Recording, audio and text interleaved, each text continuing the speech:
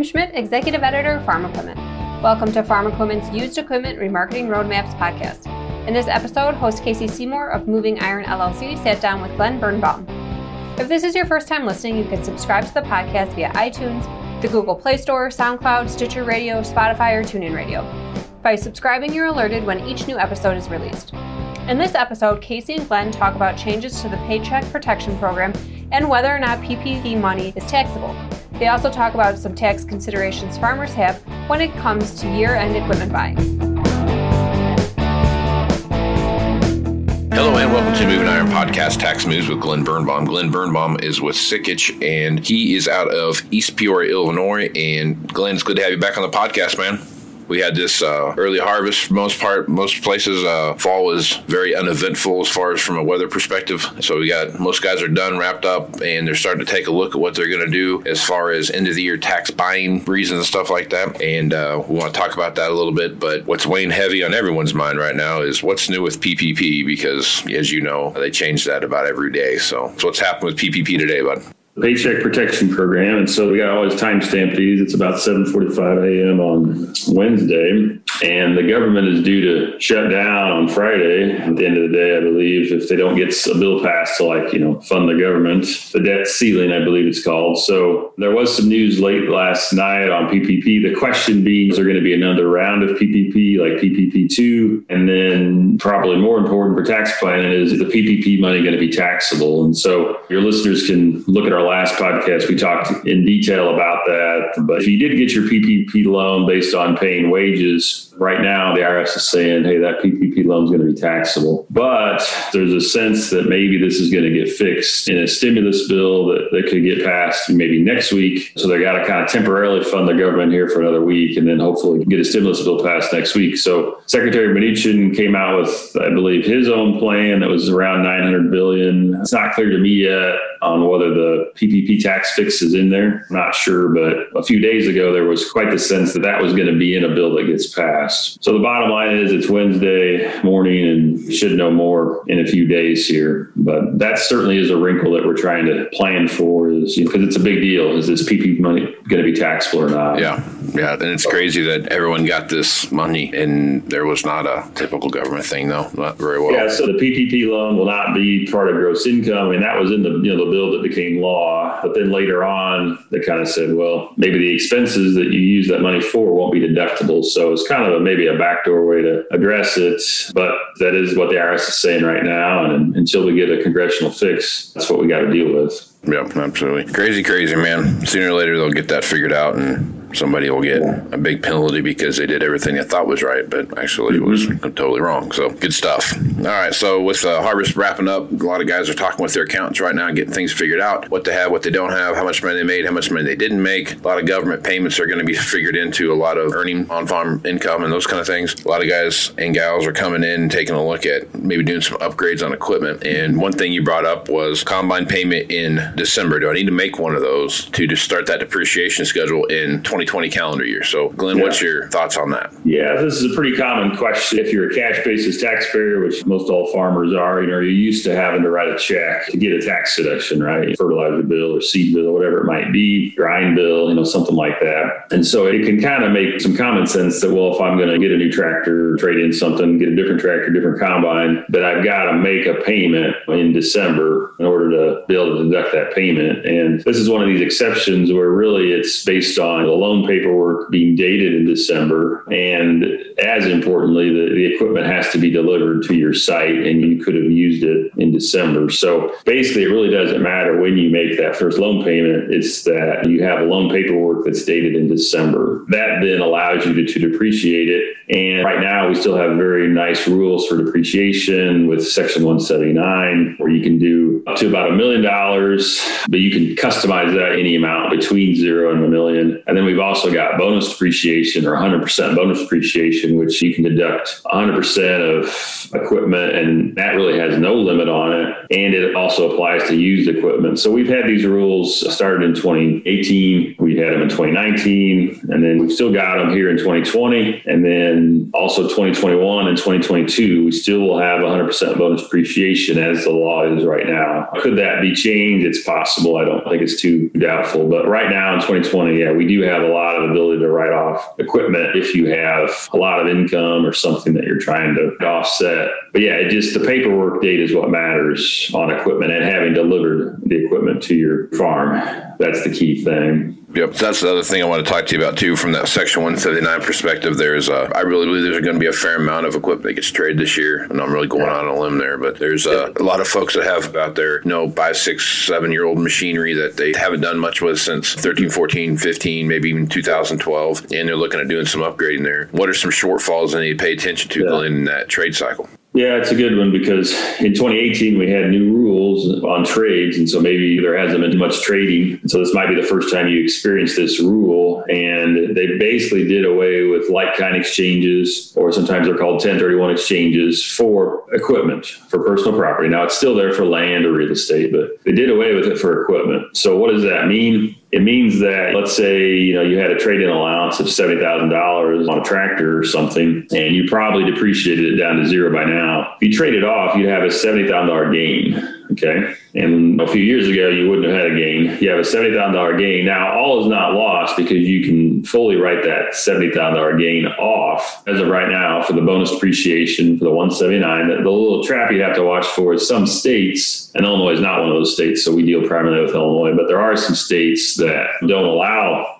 as quick a write-off on stuff. So you might have to pay tax on that trade-in allowance. So that's pretty narrow, pretty niched. But what affects everybody is, if you're a Schedule F farmer, is that $70,000 gain doesn't actually show up on your Schedule F. It shows up on what's called a Form 4797. It's a separate form. So you have the $70,000 gain over there. And so then if you take that extra depreciation and you want to get to a wash, or you want to get to zero, let's say, because you have other off-farm income or something, you'll have a loss of $70,000 on your Schedule F. So sometimes that's not the best situation, because, at least in my opinion, then you don't get a self-employment loss on that carried forward to next year. So in other words, so ignore the equipment issue. If I lose $100,000 on my Schedule F year 1 and I make $100,000 on Schedule F year 2, I have to pay self-employment tax about 15% on that $100,000 in year 2. I don't get to say, well, no, in total over the 2 years, I made nothing, so I shouldn't owe any self-employment tax. So there's no such thing as a self-employment tax carryover to next year. So that can burn you unexpectedly. So anyway, we've been dealing with this for 2 years now, but yeah, it could impact more people this year if it's been a while since you traded stuff off. So that's the couple things that I can think of offhand. Yeah, so folks, when you're out there talking to your tax professionals, make sure you bring that up and make sure you understand what's going on with that, because that,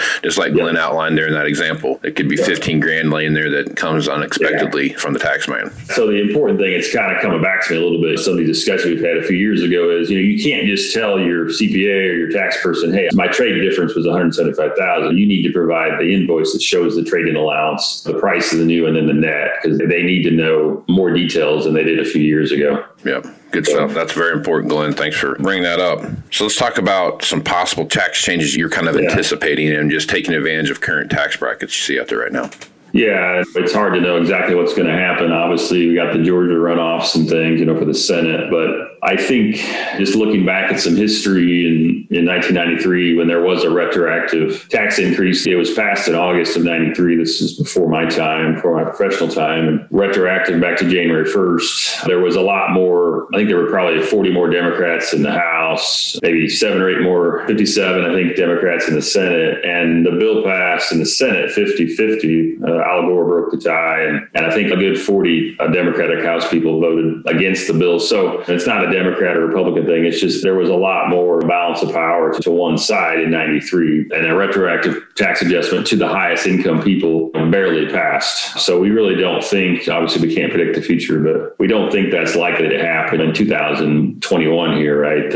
Am I going to regret maybe these low tax rates in 2020? Am I going to have maybe one more chance? Yes, you are probably going to have one more chance in 2021. Now, the one thing to keep in mind for the farmers in the audience who can use farm income averaging is, even if rates did go up in 2021, which I would place very, very remote, farmers have the ability to take that income and push it back into the previous 3 years. So you have a lot more parachutes when you're jumping out of the plane, I guess. So obviously we've talked about this over the years. That allows you to use a lot of hindsight, right? We can be talking in February or March or April with clients and say, well, wait a minute, now let's change our mind. We're going to push income more back into the prior years. And the one thing to remember there is, let's say you have $120,000 of income that you want to push back. You must do it in $40,000 to the third year, $40,000 to the second year, $40,000 to the first year. So in other words, if it's 2020, you got to carry a third of it back to 2017, a third of it back to 2018, a third of it back to 2019. You can't customize it and say, I want to do 105,000 of this year. So you got to spread it out evenly. It is just another tool in the toolbox that you can use to take advantage of low brackets. And right now we have a 10% bracket. We have a 12% tax bracket. And so those are quite low. And so you want to think about making sure you use those up, particularly looking back to that third year. If you're going back into 2017, right? That's the year that's kind of going to fall off this year. And if you got 15% bracket for 2017, do I want to make sure I use that up? So the thing it does is it allows you to use hindsight and customize where you want to be. So it's a nice tool to have. Yeah, good deal. You want to talk a little bit about the Sikich Ag seminar you have coming up? Yeah, this year it's going to be virtual. It's going to be 2 hours on Friday, December 11th. So this upcoming Friday, December 11th, it starts at 11 a.m. Central. And there's going to be a couple outside speakers. Mitch Fraser from Agrinovus, Indiana, will be talking about ag innovation. We've got a local economic development person talking about the Midwest and Central Illinois in particular, from Decatur, Illinois, which is where ADM is at. It's going to be speaking about just kind of what's going on with economic development in the Midwest. And then I'm going to be speaking about kind of giving a bit of a tax update on what we think might happen. 2 tax rates, and I'll give the latest on PPP because I'm sure it'll be different in a couple of days. So, but it's going to be pretty quick hitting. I think maybe 25 minutes to a half hour each. So nothing super detailed, just enough to kind of whet your appetite. And obviously we'll be open for questions and that kind of thing. So yeah, that's coming up real quick here in a couple of days, Wednesday, December 11th. You can go to the Sikich website, sikich.com, and find the events page, and you'll see a link to register there. So right on. And that's open to anybody that wants to go into that. Anybody, right? Yeah. No restrictions on it. Right on. Yep. Okay. I might even get in there, Glenn. Learn something. Go for it. Good stuff. Good stuff. All right, Glenn. Anything else you want to throw out there before we close the thing down here for the day? No, I think that's all. Yeah, well, I'm sure we'll be talking again probably next week. So hopefully we'll know a lot more. So we'll know as much about PPP next week as we know this week. So things are going to be great. All right, Glenn. Well, appreciate you being on the podcast. Glenn, if they want to reach out to you and get some more information about what it is you're doing there at Sikich, how you can give them some help, what's the best way to do that? Yeah, it's best to call our office here. Phone number is 309-694-4251. You can look me up on Twitter at Glenn Birnbaum is my handle. And then, of course, go to our Sikich website, sikich.com, and you can find a bio there as well. So, yeah, happy to talk with anybody as we get closer to year end here. So, right on. Well, good deal, Glenn. I'm Casey Seymour with Moving Iron Podcast. Make sure you check me out at Facebook, Twitter, and Instagram. This is where you're going to find the latest information about the Moving Iron Podcast as it comes out. Also, I have a new blog that'll be posted here this week about some comparisons of what we see happening now to what happened in 2009 and 10. A lot of comparisons there to those years. So look for that. Go to movingironllc.com for all my blog posts and Moving Iron podcast posts as well. Also information about the 2021 Moving Iron Summit in Nashville, Tennessee that got postponed from what was going to be in January, those January dates. They did have to postpone that. We're looking at the fall here, September 15th through the 18th, and that will give a little better, I think, travel as things kind of start to slow down here with coronavirus, knock on wood. So with that, I am Casey Seymour with Glenn Birnbaum. Let's go with some iron, folks. Thanks, Casey and Glenn. We've got even more used equipment remarketing resources that we're sending your way. In addition to this podcast, we're tapping into Casey's expertise across all our informational channels. If you've got a question for Casey, I'd encourage you to head over to farm-equipment.com/asktheexpert. Submit a question and we'll get Casey's answer to it up on our Ask the Expert blog. And you can keep up on the latest industry news by registering online to receive our free newsletters. Visit www.farm-equipment.com. For Casey and Glenn, as well as our entire staff here at Farm Equipment, I'm Kim Schmidt. Thanks for listening.